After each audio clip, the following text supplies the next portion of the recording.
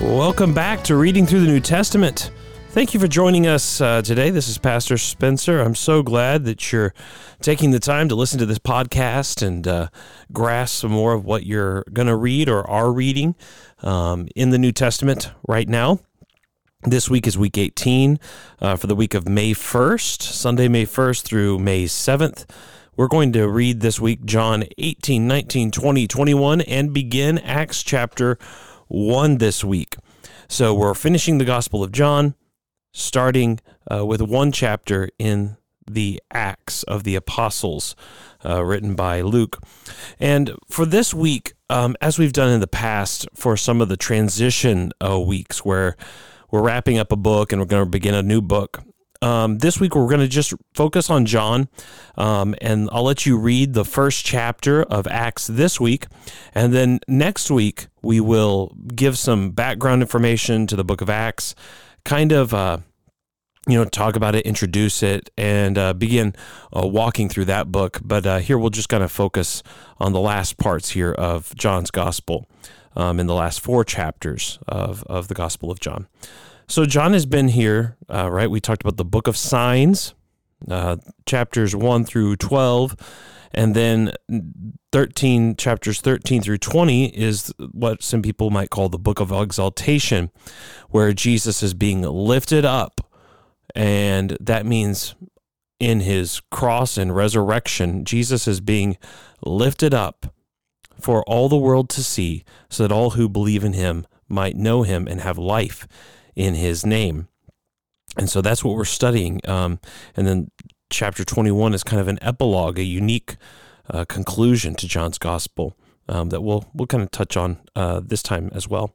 So an outline of John 18 through 21, just so you're aware, 18 and 19, chapters 18 and 19, as you read that, that's Jesus' betrayal, his arrest, his trial. Particularly, we see some interesting things with his trial before Pilate in John's gospel. We get a little bit more insight into the discussions between Jesus and Pilate.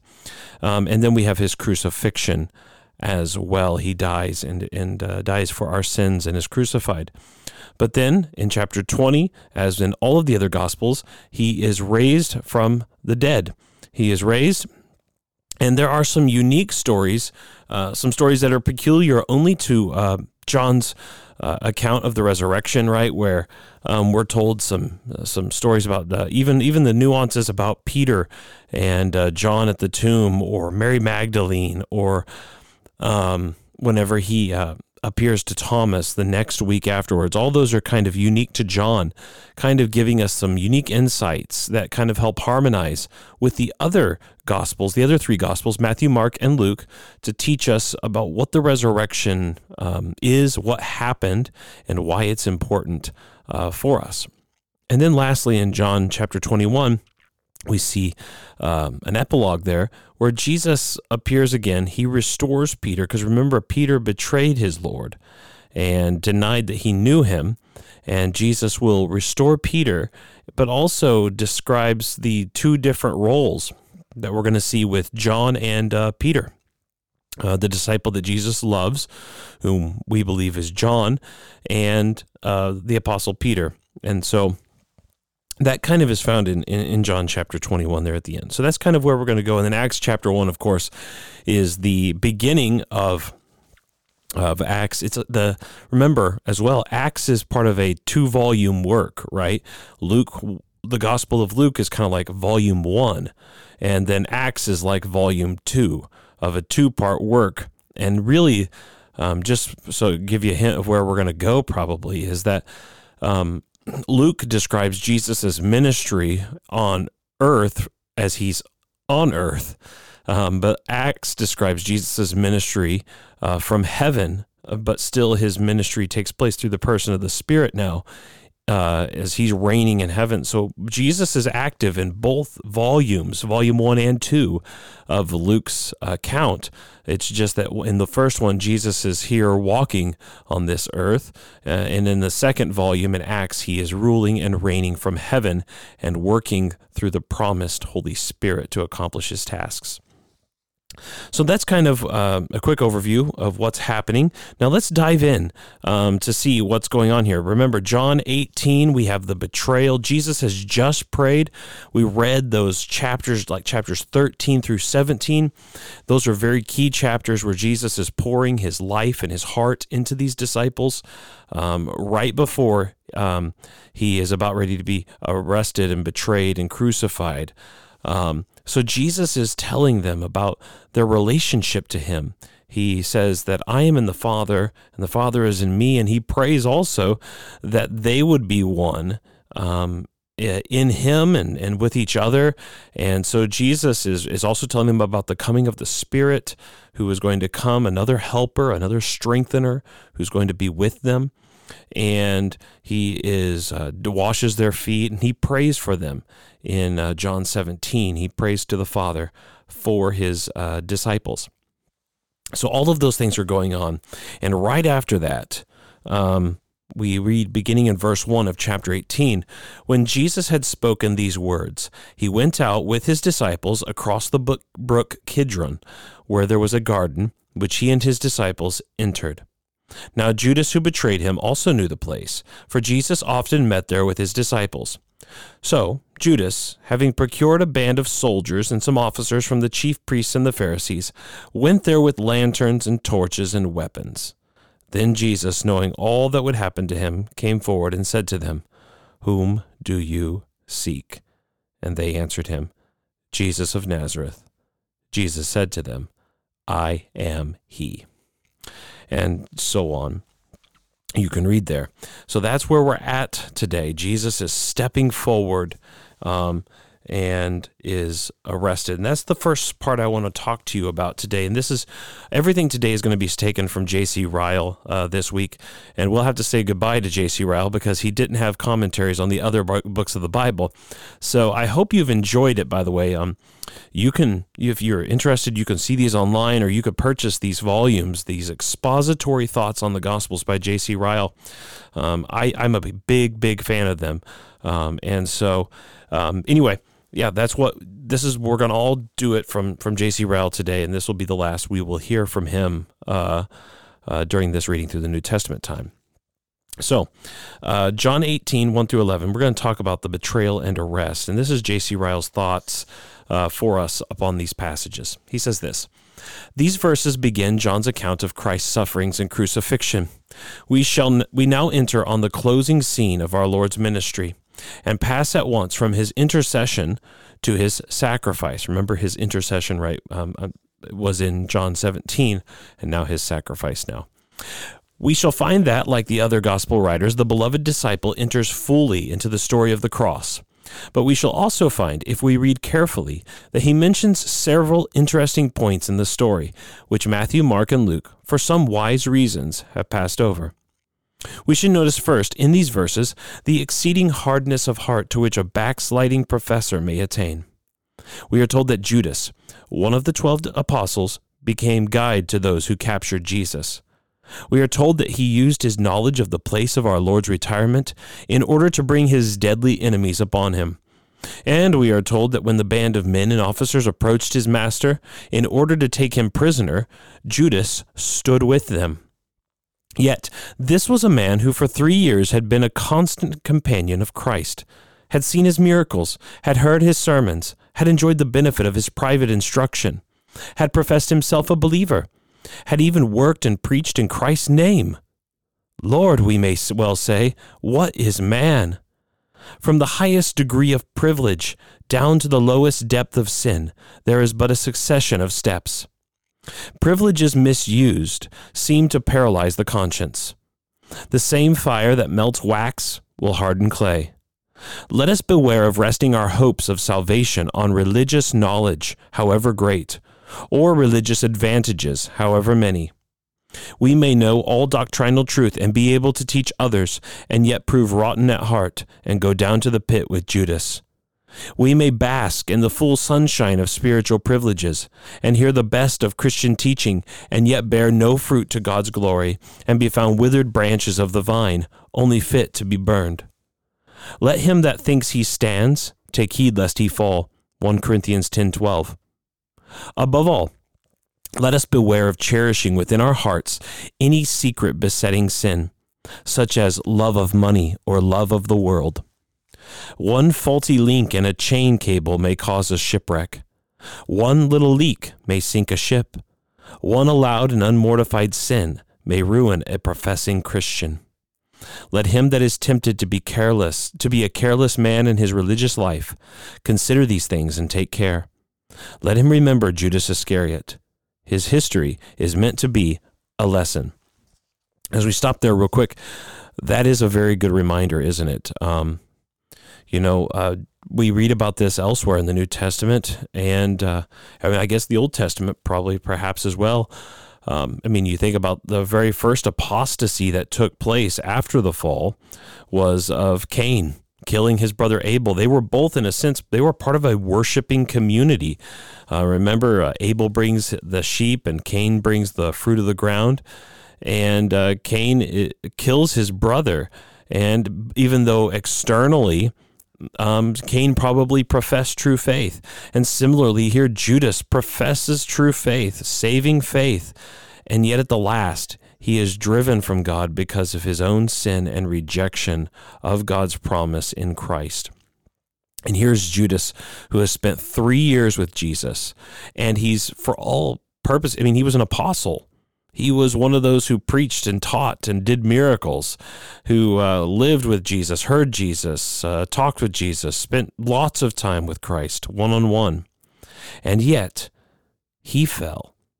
So just a good reminder to all of us that this is a reality that we need to be wary of, and it calls for us to daily turn away from ourselves, to kill sin, even the littlest sin, the littlest, smallest thing that we think we can hold on to. It must all go. And we must repent daily, hourly, minute by minute, turning away from ourselves and reorienting ourselves back to the truth of God as it is in Jesus Christ. Okay, Ryle continues, we should notice secondly in these verses, this is the arrest and betrayal of Jesus again, the entire voluntariness of Christ's sufferings. We are told that the first time that our Lord said to the soldiers, "I am he," they went backward and fell to the ground. A secret invisible power, no doubt, accompanied the words. In no other way can we account for a band of hardy Roman soldiers falling prostrate before a single unarmed man. The same miraculous influence which tied the priests and Pharisees powerless at the triumphant entry into Jerusalem, which stopped all opposition when the temple was purged of buyers and sellers, that same mysterious influence was present now. A real miracle was wrought, though few had eyes to see it. At the moment when our Lord seemed weak, he showed that he was strong. Let us carefully remember that our blessed Lord suffered and died of his own free will. He did not die because he could not help it. He did not suffer because he could not escape. All the soldiers of Pilate's army could not have taken him if he had not been willing to be taken. They could not have hurt a hair of his head if he had not given them permission. But here, as in all his earthly ministry, Jesus was a willing sufferer. He had set his heart on accomplishing our redemption. He loved us and gave himself for us, cheerfully, willingly, gladly, in order to make atonement for our sins. It was the joy set before him which made him endure the cross and despise the shame and yield himself up without reluctance into the bands of his enemies. Let this thought abide in our hearts and refresh our souls. We have a Savior who was far more willing to save us than we are willing to be saved. If we are not saved, the fault is all our own. Christ is just as willing to receive and pardon as he was willing to be taken prisoner, to bleed, and to die. We should notice thirdly in these verses, our Lord's tender care for his disciples' safety. Even at this critical moment, when his own unspeakable sufferings were about to begin, he did not forget the little band of believers who stood around him. He remembered their weakness.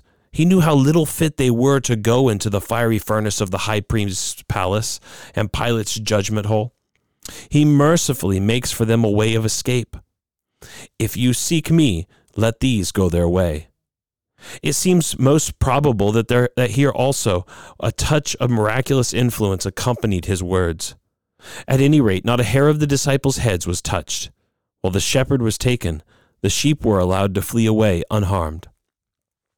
We need not hesitate to see in this incident an instructive type of all our Savior's dealings with his people, even at this day. He will not allow them to be tempted above what they are able to bear. He will hold the winds and storms in his hands and not allow believers, however sifted and buffeted, to be utterly destroyed.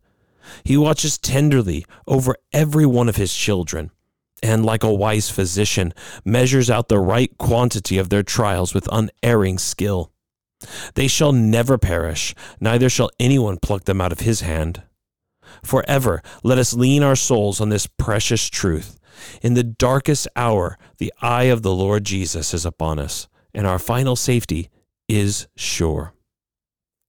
So that's really good stuff, isn't it? Again, reminding us of Jesus' love for other people and for us, even while he himself is voluntarily giving his life for our sakes. I love what Ryle points out there, that he is more willing that we are saved than that we are. I've said it before. I had a phrase that I kind of coined similarly, but God is more interested in our salvation than we are. And that is so true. You see that from the beginning to the end of the Bible story, that he is that way. Okay, so as we move on now from the betrayal and the arrest here, we see Jesus doing this. This is all happening. Eventually, Jesus goes before the high priest and then eventually to Pilate, where Jesus has some interactions with Pilate there at the tail end of chapter 18. But then at the very beginning of chapter 19, we see Jesus still with Pilate. Pilate is sending Jesus to get flogged and berated before the soldiers and the crowd. And eventually we see the crowd there calling for him to be crucified. And we see Jesus handed over to them. And we see Pilate here not knowing what to do exactly, but eventually caving in and handing him over. So this is what we have here in John 19, 1 through 16. This is what J.C. Ryle has to say here. These are various portraits he gives us of Jesus, the unbelieving Jews, and Pilate. So this is good stuff again. These verses exhibit to our eyes a wonderful picture, a picture which ought to be deeply interesting to all who profess and call themselves Christians. Like every great historical picture, it contains special points on which we should fix our special attention.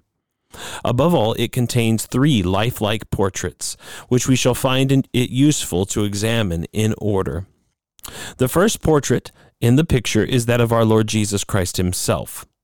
We see the Savior of mankind scourged, crowned with thorns, mocked, smitten, rejected by his own people, unjustly condemned by a judge who saw no fault in him, and finally delivered up to a most painful death.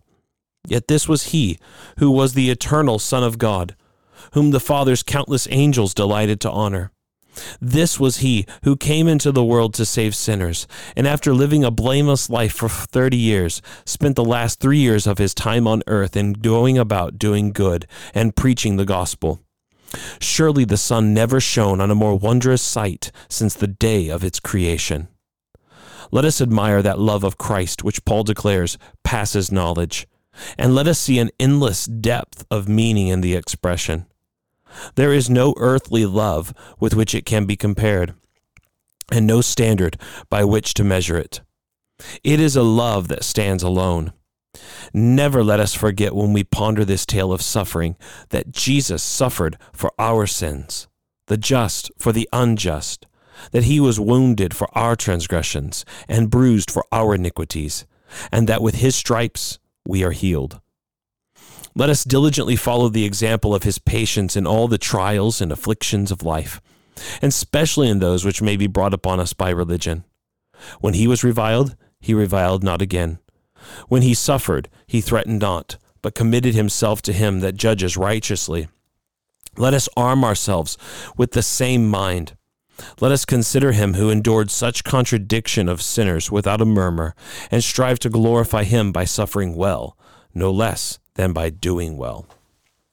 So that's the portrait we have of Christ right away. He was a Savior who came voluntarily, and here we see his great love of willingness to suffer for the sake of us and to do the Father's will. And so we see his love, but also, as Rael points out, his example. The example that I think Peter brings out, that when he was reviled, he did not revile in return. And his people are to look to Jesus as to how we are to respond when we are persecuted for the name of Christ. The second portrait in the picture before us is that of the unbelieving Jews who favored our Lord's death. We see them for 3 or 4 long hours obstinately rejecting Pilate's offer to release our Lord, fiercely demanding his crucifixion, savagely claiming his condemnation to death as a right, persistently refusing to acknowledge him as their king, declaring that they had no king but Caesar, and finally accumulating on their own heads the greater part of the guilt of his murder. Yet these were the children of Israel and the seed of Abraham, to whom pertained the promises and the Mosaic ceremonial, the temple sacrifices and the temple priesthood. These were men who professed to look for a prophet like unto Moses, and a son of David who was to set up a kingdom as Messiah. Never surely was there such an exhibition of the depth of human wickedness since the day when Adam fell. Let us mark with fear and trembling the enormous danger of long-continued rejection of light and knowledge. There is such a thing as judicial blindness, and it is the last and sorest judgment which God can send upon men. He who, like Pharaoh and Ahab, is often reproved but refuses to receive reproof, will finally have a heart harder than the nether millstone, and a conscience past feeling, and seared as with a hot iron. This was the state of the Jewish nation during the time of our Lord's ministry, and the heading up of their sin was their deliberate rejection of him, when Pilate desired to let him go. From such judicial blindness may we all pray to be delivered. There is no worse judgment from God than to be left to ourselves and given over to our own wicked hearts and the devil. There is no surer way to bring that judgment upon us than to persist in refusing warnings and sinning against light. These words of Solomon are very dreadful. But since you rejected me when I called and no one gave heed when I stretched out my hand, since you ignored all my advice and would not accept my rebuke, I in turn will laugh at your disaster. I will mock when calamity overtakes you. Proverbs 1:24-26. Never let it be forgotten that, like the Jews, we may at length be given up to strong delusion, so that we believe lies and think that we are doing God's service while we are committing sin. 2 Thessalonians 2:11. The last portrait he gives is of Pilate, and here we see a man who is, I'm not going to read this today, but of a man who realizes that that Jesus has done nothing wrong, and yet he caves in and it allows himself to be swayed by the crowd because of his fear of the crowd, and yet allows Jesus to be condemned. So here we've got these people, we've got Jesus, we've got the unbelieving Jews who are demanding his death, and we have Pilate here kind of in the middle between them, and Pilate eventually decides, go ahead and hand Jesus over to these people to be crucified, because he doesn't want any more fuss, so to speak, made about it than he thinks is necessary. Okay, so then Jesus is handed over to be crucified. He's led away, and then we read about his crucifixion and the death of Christ. We read about him taking care of his mother, and then the death of Christ in John 19, verses 28 through 37. Jesus is put on the cross. And beginning in verse 28, it says this: After this, Jesus, knowing that all was now finished, said, to fulfill the scripture, I thirst. And then eventually he says at the very end, "It is finished." So here's J.C. Ryle on these parts about Christ's death and crucifixion.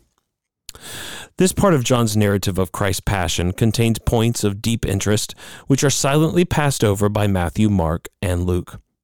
The reason of this silence we are not told. Suffice it for us to remember that, both in what they recorded and in what they did not record, all four evangelists wrote by inspiration of God.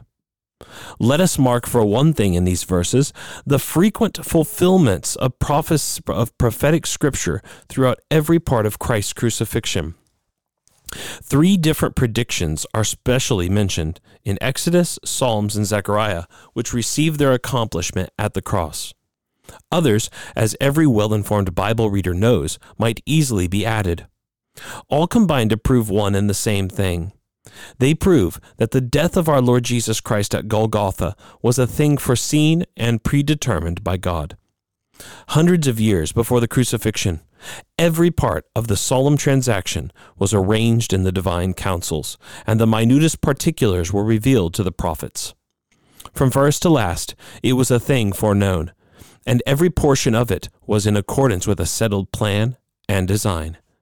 In the highest, fullest sense, when Christ died, he died according to the Scriptures. 1 Corinthians 15:3. We need not hesitate to regard such fulfillments of prophecy as strong evidence of the divine authority of God's Word. The prophets foretell not only Christ's death, but the particulars of his death. It is impossible to explain so many accomplishments of predicted circumstances upon any other theory. To talk of luck, chance, and accidental coincidence as sufficient explanation is preposterous and absurd. The only rational account is the inspiration of God. The prophets who foretold the particulars of the crucifixion were inspired by him who foresees the end from the beginning. And the books they wrote under his inspiration ought not to be read as human compositions, but divine. Great indeed are the difficulties of all who pretend to deny the inspiration of the Bible. It really requires more unreasoning faith to be an infidel than to be a Christian. The man who regards the repeated fulfillments of minute prophecies about Christ's death, such as the prophecies about his dress, his thirst, his pierced side, and his bones, as the result of chance and not of design, must indeed be a credulous man. We should mark secondly in these verses the peculiarly solemn saying which came from our Lord's lips just before he died. John relates that when he had received the vinegar, he said, "It is finished," and he bowed his head and gave up the spirit. It is surely not too much to say that of all the seven famous sayings of Christ on the cross, none is more remarkable than this, which John alone has recorded. The precise meaning of this wonderful expression, "It is finished," is a point which the Holy Spirit has not thought good to reveal to us. There is a depth about it, we must all instinctively feel, which man has probably no line to fathom. Yet there is perhaps no irreverence in conjecturing the thoughts that were in our Lord's mind when the word was spoken. The finishing of all the known and unknown sufferings which he came to endure as our substitute. The finishing of the ceremonial law, which he came to wind up and fulfill as the true sacrifice for sin. The finishing of the many prophecies which he came to accomplish. The finishing of the great work of man's redemption, which was now close at hand. All this, we need not doubt, our Lord had in view when he said, "It is finished." There may have been more behind for anything we know, but in handling the language of such a being as our Savior, on such an occasion and at so mysterious a crisis of his history, it is well to be cautious. The place whereon we stand is holy ground. One comfortable thought, at all events, stands out most clearly on the face of this famous expression. We rest our souls on a finished work, if we rest them on the work of Jesus Christ the Lord. We need not fear that either sin or Satan or law shall condemn us at the last day.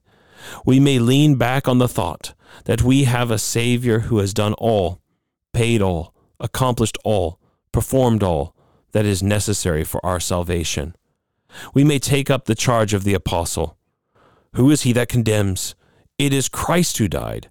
Yes, rather that is risen again, who is even at the right hand of God, who also makes intercession for us. Romans 8:34. When we look at our own works, we may well be ashamed of their imperfections. But when we look at the finished work of Christ, we may feel peace. We are complete in him if we believe. Colossians 2:10. Well, that's some great stuff, right? Again, reminding us that when Jesus died and when he says it is finished, I think I read elsewhere Spurgeon in one of his commentaries says that this phrase, the more you look at it or if you lift it up, it grows. It grows, doesn't it? There's so much that's packed into those three words. It is finished. That, what was finished? Well, everything, right? Everything was finished. Everything he came to do. It really summarizes for us beautifully his completion, the completion of his work and who Jesus is to us. It is impossible now to think of any aspect of life apart from him because he is the second Adam, the Son of God. He is our Lord and our King. Okay, so Jesus dies, and we read about him being buried. We read about the women that go to the tomb in John chapter 20. We read about them coming and running into Jesus, or Mary Magdalene meeting Jesus, I should say. Peter and John going to the tomb. Jesus appears to the disciples. But then, of course, we're told that Thomas was not there when the disciples had seen Jesus the first time. So Jesus shows up the next week, the next first day of the week. So he appeared on the first day of the week to them, and then a week later he shows up on the first day of the week. And so this is this wonderful section here from John chapter 20, verses 24 through 31. But here where we read, beginning in verse 24, "Now Thomas, one of the 12, called the twin, was not with them when Jesus came. So the other disciples told him, 'We have seen the Lord.' But he said to them, 'Unless I see in his hands the mark of the nails, and place my finger into the mark of the nails, and place my hand into his side, I will never believe.'" Here's J.C. Ryle on Jesus' interaction with Thomas here. "The story of the unbelief of Thomas related in these verses is a narrative peculiar to the Gospel of John. For wise and good reasons, it is passed over in silence by Matthew, Mark, and Luke, and was probably not given to the world until Thomas was dead. It is precisely one of those passages of Scripture which supply strong internal evidence of the honesty of the inspired writers. If impostors and deceivers had compiled the Bible for their own private advantage, they would never have told mankind that one of the first founders of a new religion behaved as Thomas here did. We should mark for one thing in these verses how much Christians may lose by not regularly attending the assemblies of God's people. Thomas was absent the first time that Jesus appeared to the disciples after his resurrection, and consequently Thomas missed a blessing. Of course, we have no certain proof that the absence of the apostle could not admit of explanation. Yet at such a crisis in the lives of the 11, it seems highly improbable that he had any good reason for not being with his brethren, and it is far more likely that in some way he was to blame. One thing at any rate is clear and plain. By being absent, he was kept in suspense and unbelief a whole week, while all around him were rejoicing in the thought of a risen Lord. It is difficult to suppose that this would have been the case if there had not been a fault somewhere. It is hard to avoid the suspicion that Thomas was absent when he might have been present. We shall all do well to remember the charge of the Apostle Paul. "Forsake not the assembling of yourselves together, as the manner of some is," Hebrews 10:25. Never to be absent from God's house on Sundays, without good reason. Never to miss the Lord's Supper when administered in our own congregation. Never to let our place be empty when means of grace are going on. This is one way to be a growing and prosperous Christian. The very sermon that we needlessly miss may contain a precious word in season for our souls. The very assembly for prayer and praise from which we stay away may be the very gathering that would have cheered and established and quickened our hearts. We little know how dependent our spiritual health is on little, regular, habitual helps, and how much we suffer if we miss our medicine. The wretched argument that many attend means of grace and are no better for them should be no argument to a Christian. It may satisfy those who are blind to their own state and destitute of grace, but it should never satisfy a real servant of Christ. Such an one should remember the words of Solomon. Blessed is the man who that hears me, watching daily at my gates, waiting at the posts of my doors. Proverbs 8:34. Above all, he should bind around his heart the master's promise. Wheresoever 2 or 3 are gathered together in my name, there am I in the midst of them. Matthew 18:20. Such a man will rarely be left, like Thomas, shut out in the cold chill of unbelief, while others are warmed and filled. Right away, that's a great reminder, isn't it, to us, the blessing that comes when we are engaged in corporate worship with our brothers and sisters, particularly on the Lord's Day, the first day of the week. That whenever we are absent from that is actually, we're depriving ourselves of a blessing, of the joy, of the great things that God gives to us in those regular, ordinary, habitual things, like coming to church, singing his praise, hearing his word, praying together with our brothers and sisters. Those things are things that we maybe take for granted, or we think, I can get those things elsewhere. But this is why it's so important to be together regularly with your church family. And actually, our goal as believers should be to always be at church on the Lord's Day. We shouldn't make it a goal to be like, well, I hope I'll be there 75% of the time, and then the other times I can be away. I mean, we understand, right? I mean, we all have vacations, or maybe we're sick, or certain obvious reasons why we may be absent from the Lord's people. There are those times. But our goal, our desire, our understanding should be that we need to be in the Lord's house. We don't wake up and not eat breakfast. We don't, it's amazing that we think we need earthly food, but we forget that we need the spiritual food even more. And the place that we really get that is from the scriptures, and especially whenever the scriptures are read and preached to us. That's what God has in the Bible, has promised his peculiar blessing upon hearing the preaching of the word. And so we want to come and encourage each other, but also to receive a blessing for ourselves. So, okay, secondly here, J.C. Ryle says, we should mark for another thing in this verse, how kind and merciful Christ is to dull and slow believers.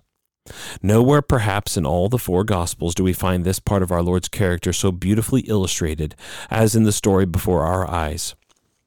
It is hard to imagine anything more tiresome and provoking than the conduct of Thomas, when even the testimony of 10 faithful brethren had no effect on him, and he doggedly declared, "Except I see with my own eyes and touch with my own hands, I will not believe." But it is impossible to imagine anything more patient and compassionate than our Lord's treatment of this weak disciple. He does not reject him or dismiss him or excommunicate him. He comes again at the end of a week, and apparently for the special benefit of Thomas. He deals with him according to his weakness, like a gentle nurse dealing with a froward child. Reach here your finger, and behold my hands. Reach here your hand, and thrust it into my side. If nothing but the grossest, coarsest, most material evidence could satisfy him, even that evidence was supplied. Surely this was a love that passes knowledge, and a patience that passes understanding. A passage of Scripture like this, we need not doubt, was written for the special comfort of all true believers. The Holy Spirit knew well that the dull and the slow and the stupid and the doubting are by far the commonest type of disciples in this evil world. The Holy Spirit has taken care to supply abundant evidence that Jesus is rich in patience as well as compassion, and that he bears with the infirmities of all his people. Let us take care that we drink into our Lord's Spirit and copy his example. Let us never set down men in a low place as gracious and godless, because their faith is feeble and their love is cold. Let us remember the case of Thomas and be very compassionate and of tender mercy. Our Lord has many weak children in his family, many dull pupils in his school, many raw soldiers in his army, many lame sheep in his flock. Yet he bears with them all and casts none away. Happy is that Christian who has learned to deal likewise with his brethren. There are many in the church who, like Thomas, are dull and slow, but for all that, like Thomas, are real and true believers. What a wonderful reminder to us of Jesus' compassion, that he doesn't just get tired of us and cast us out. And likewise, I mean, think about that. I can be that way, and I can be frustrated with other people, just as I'm sure there are believers in our church or that I've known who get frustrated with me. But we need to be compassionate to each other. Just as our Lord was compassionate to Thomas, we should show compassion and love and understanding and empathy and sympathy towards each other. We should want to do good to one another, and we should be like our Lord and Savior Jesus Christ here, who is patient and compassionate with all the sheep, even whenever we go astray and are dull like Thomas. J.C. Ryle continues here, we should mark lastly in these verses how Christ was addressed by a disciple as God without prohibition or rebuke on his part. The noble exclamation which burst from the lips of Thomas when convinced that his Lord had risen indeed, the noble exclamation, my Lord and my God, admits of only one meaning. It was a distinct testimony to our blessed Lord's divinity. It was a clear, unmistakable declaration that Thomas believed him, whom he saw and touched that day, to be not only man, but God. Above all, it was a testimony which our Lord received and did not prohibit, and a declaration which he did not say one word to rebuke. When Cornelius fell down at the feet of Peter and would have worshipped him, the apostle refused such honor at once. Stand up, I myself also am a man. Acts 10, verse 26. When the people of Lystra would have done sacrifice to Paul and Barnabas, they tore their clothes and ran in among the people, saying, Sirs, why do you these things? We also are men of like passions with you. Acts 14:14. But when Thomas says to Jesus, my Lord and my God, the words do not elicit a syllable of reproof from our holy and truth-loving Master. Can we doubt that these things were written for our learning? Let us settle it firmly in our minds that the divinity of Christ is one of the grand foundation truths of Christianity, and let us be willing to go to the stake rather than let it go. Unless our Lord Jesus is very God of very God, there is an end of his mediation, his atonement, his advocacy, his priesthood, his whole work of redemption. These glorious doctrines are useless blasphemies unless Christ is divine. Forever, let us bless God that the divinity of our Lord is taught everywhere in the Scriptures and stands on evidence that can never be overthrown. Above all, let us daily repose our sinful souls on Christ with undoubting confidence, as one who is perfect God as well as perfect man. He is man and therefore can be touched with the feeling of our infirmities. He is God and therefore is able to save to the uttermost all who come unto God by him. That Christian has no cause to fear, who can look to Jesus by faith and say with Thomas, my Lord and my God. With such a Savior, we need not be afraid to begin the life of real religion, and with such a Savior, we may boldly go on. Great reminders again. You notice we've always emphasized, we've tried, and because the New Testament really does that, but I think it's such good stuff to remind ourselves of these very basic things that we need to know. Jesus died, Jesus rose, Jesus is man, Jesus is God. All of these basic things about how we're saved, what we're saved, all the content that makes up Christianity, because our experience and our life in the Christian faith is built upon these doctrines, these truths, these facts that we believe are true. We believe that 2,000 years ago, Jesus of Nazareth died on the cross, rose again from the grave, and is seated at the right hand of God. We believe factually that he is divine, true God, and yet at the same time, true man. Those facts are the foundation of our faith and of our experience of the Christian life and of his love to us. We must never make our subjective experiences the foundation of Christianity, but it is because these things are true that therefore we build on top of that and we grow out of it and our experiences come. Okay, so Jesus comes to Thomas. And lastly here, I want to read some stuff about Jesus and Peter. Because Jesus, remember, he goes and he appears to 7 disciples who are out fishing, right? And remember Peter. You can imagine how Peter must have felt that he's denied his Lord. He's denied him 3 times, just like Jesus said he would. Peter's been humbled, humiliated, embarrassed, shamed, full of guilt. And yet here in these verses here, beginning in verse 15, Jesus begins talking to Peter. And it says here, when they had finished breakfast, Jesus said to Simon Peter, "Simon, son of John, do you love me more than these?" He said to him, "Yes, Lord, you know that I love you." He said to him, "Feed my lambs." And then it continues on. Let's read these parts here that we have here from J.C. Ryle to kind of wrap up our understanding of the Gospel of John. These verses describe a remarkable conversation between our Lord Jesus Christ and the Apostle Peter. To the careful Bible reader who remembers the Apostle's thrice-repeated denial of Christ, the passage cannot fail to be a deeply interesting portion of Scripture. Well would it be for the church if all after-meal conversations among Christians were as useful and edifying as this. Good point. We should notice first in these verses Christ's question to Peter. "Simon, son of John, do you love me?" 3 times we find the same inquiry made. It seems most probable that this threefold repetition was meant to remind the apostle of his own thrice-repeated denial. Once we find a remarkable addition to the inquiry. "Do you love me more than these?" It is a reasonable supposition that those 3 words, "more than these," were meant to remind Peter of his overconfident assertion, "Though all men deny you, yet I will not." It is just as if our Lord would say, "Will you now exalt yourself above others? Have you yet learned your own weakness?" "Do you love me?" may seem at first sight a simple question. In one sense, it is so. Even a child can understand love and can say whether he loves another or not.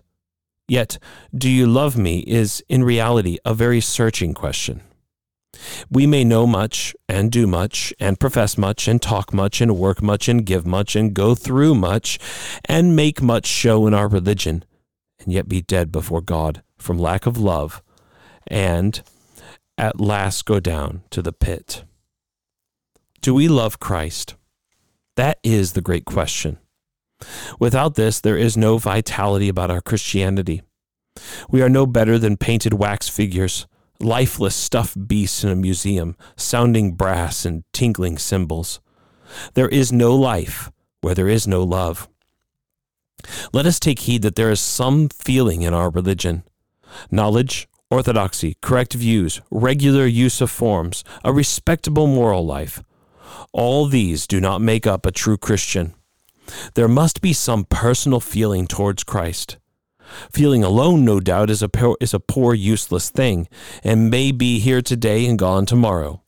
But the entire absence of feeling is a very bad symptom, and speaks ill for the state of a man's soul. The men and women to whom Paul wrote his epistles had feelings, and were not ashamed of them. There was one in heaven whom they loved, and that one was Jesus, the Son of God. Let us strive to be like them, and to have some real feeling in our Christianity, if we hope to share their reward. We should notice, secondly, in these verses, Peter's answer to Christ's question. 3 times we find the apostle saying, "You know that I love you." Once we are told that he said, "You know all things." Once we have the touching remark made that he was grieved to be asked the 3rd time. We need not doubt that our Lord, like a skillful physician, stirred up this grief intentionally. He intended to pierce the apostle's conscience and to teach him a solemn lesson. If it was grievous to the disciple to be questioned, how much more grievous must it have been to the master to be denied? The answer that the humbled apostle gave is the one account that the true servant of Christ in every age can give of his religion. Such an one may be weak and fearful and ignorant and unstable and failing in many things, but at any rate he is real and sincere. Ask him whether he is converted, whether he is a believer, whether he has grace, whether he is justified, whether he is sanctified, whether he is elect, whether he is a child of God. Ask him any one of these questions, and he may perhaps reply that he really does not know. But ask him whether he loves Christ, and he will reply, I do. He may add that he does not love him as much as he ought to do, but he will not say that he does not love him at all. The rule will be found true with very few exceptions. Wherever there is true grace, there will be a consciousness of love towards Christ. What, after all, is the great secret of loving Christ? It is an inward sense of having received from him pardon and forgiveness of sins. Those love much who feel much forgiven. He who has come to Christ with his sins and tasted the blessedness of free and full absolution, he is the man whose heart will be full of love towards his Savior. The more we realize that Christ has suffered for us and paid our debt to God, and that we are washed and justified through his blood, the more we shall love him for having loved us and given himself for us. Our knowledge of doctrines may be defective, our ability to defend our views in argument may be small, but we cannot be prevented feeling, and our feeling will be like that of the Apostle Peter. You, Lord, who know all things, you know my heart, and you know that I love you. We should notice lastly in these verses Christ's command to Peter. 3 times we find him saying, feed my flock, once feed my lambs, and twice feed my sheep. Can we doubt for a moment that this thrice repeated charge was full of deep meaning? It was meant to commission Peter once more to do the work of an apostle, notwithstanding his recent fall. But this was only a small part of the meaning. It was meant to teach Peter and the whole church the mighty lesson that usefulness to others is the grand test of love, and working for Christ the great proof of really loving Christ. It is not loud talk and high profession.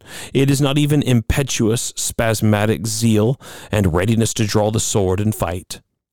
It is steady, patient, laborious effort to do good to Christ's sheep scattered throughout this sinful world, which is the best evidence of being a true-hearted disciple. This is the real secret of Christian greatness. It is written in another place, whoever wants to be a leader among you must be your servant, and whoever wants to be first must become your slave. Forever let the parting charge of our blessed Master abide in our consciences and come up in the practice of our daily lives. It is not for nothing, we may be sure, that we find these things recorded for our learning. Just before he left the world, let us aim at a loving, doing, useful, hardworking, unselfish, kind, unpretentious religion. Let it be our daily desire to think of others, care for others, do good to others, and to lessen the sorrow and increase the joy of this sinful world. This is to realize the great principle which our Lord's command to Peter was intended to teach. So living, and so laboring to order our ways, we shall find it abundantly true that it is more blessed to give than to receive. Well, that's it. I'll let you chew on that yourselves there. That's a great way to end our studies in the Gospels as we've been reading through the New Testament. And this week you'll be wrapping up and reading the first chapter of Acts, which we will go into next week. I really appreciate you listening to this. I hope it's been encouraging to go through the Gospels. Now we're launching into a new book. The Acts is unique, and then after that, we'll be in the epistles of Paul and of the other writers of the New Testament scriptures. So thank you for listening to this, and take care, and God bless.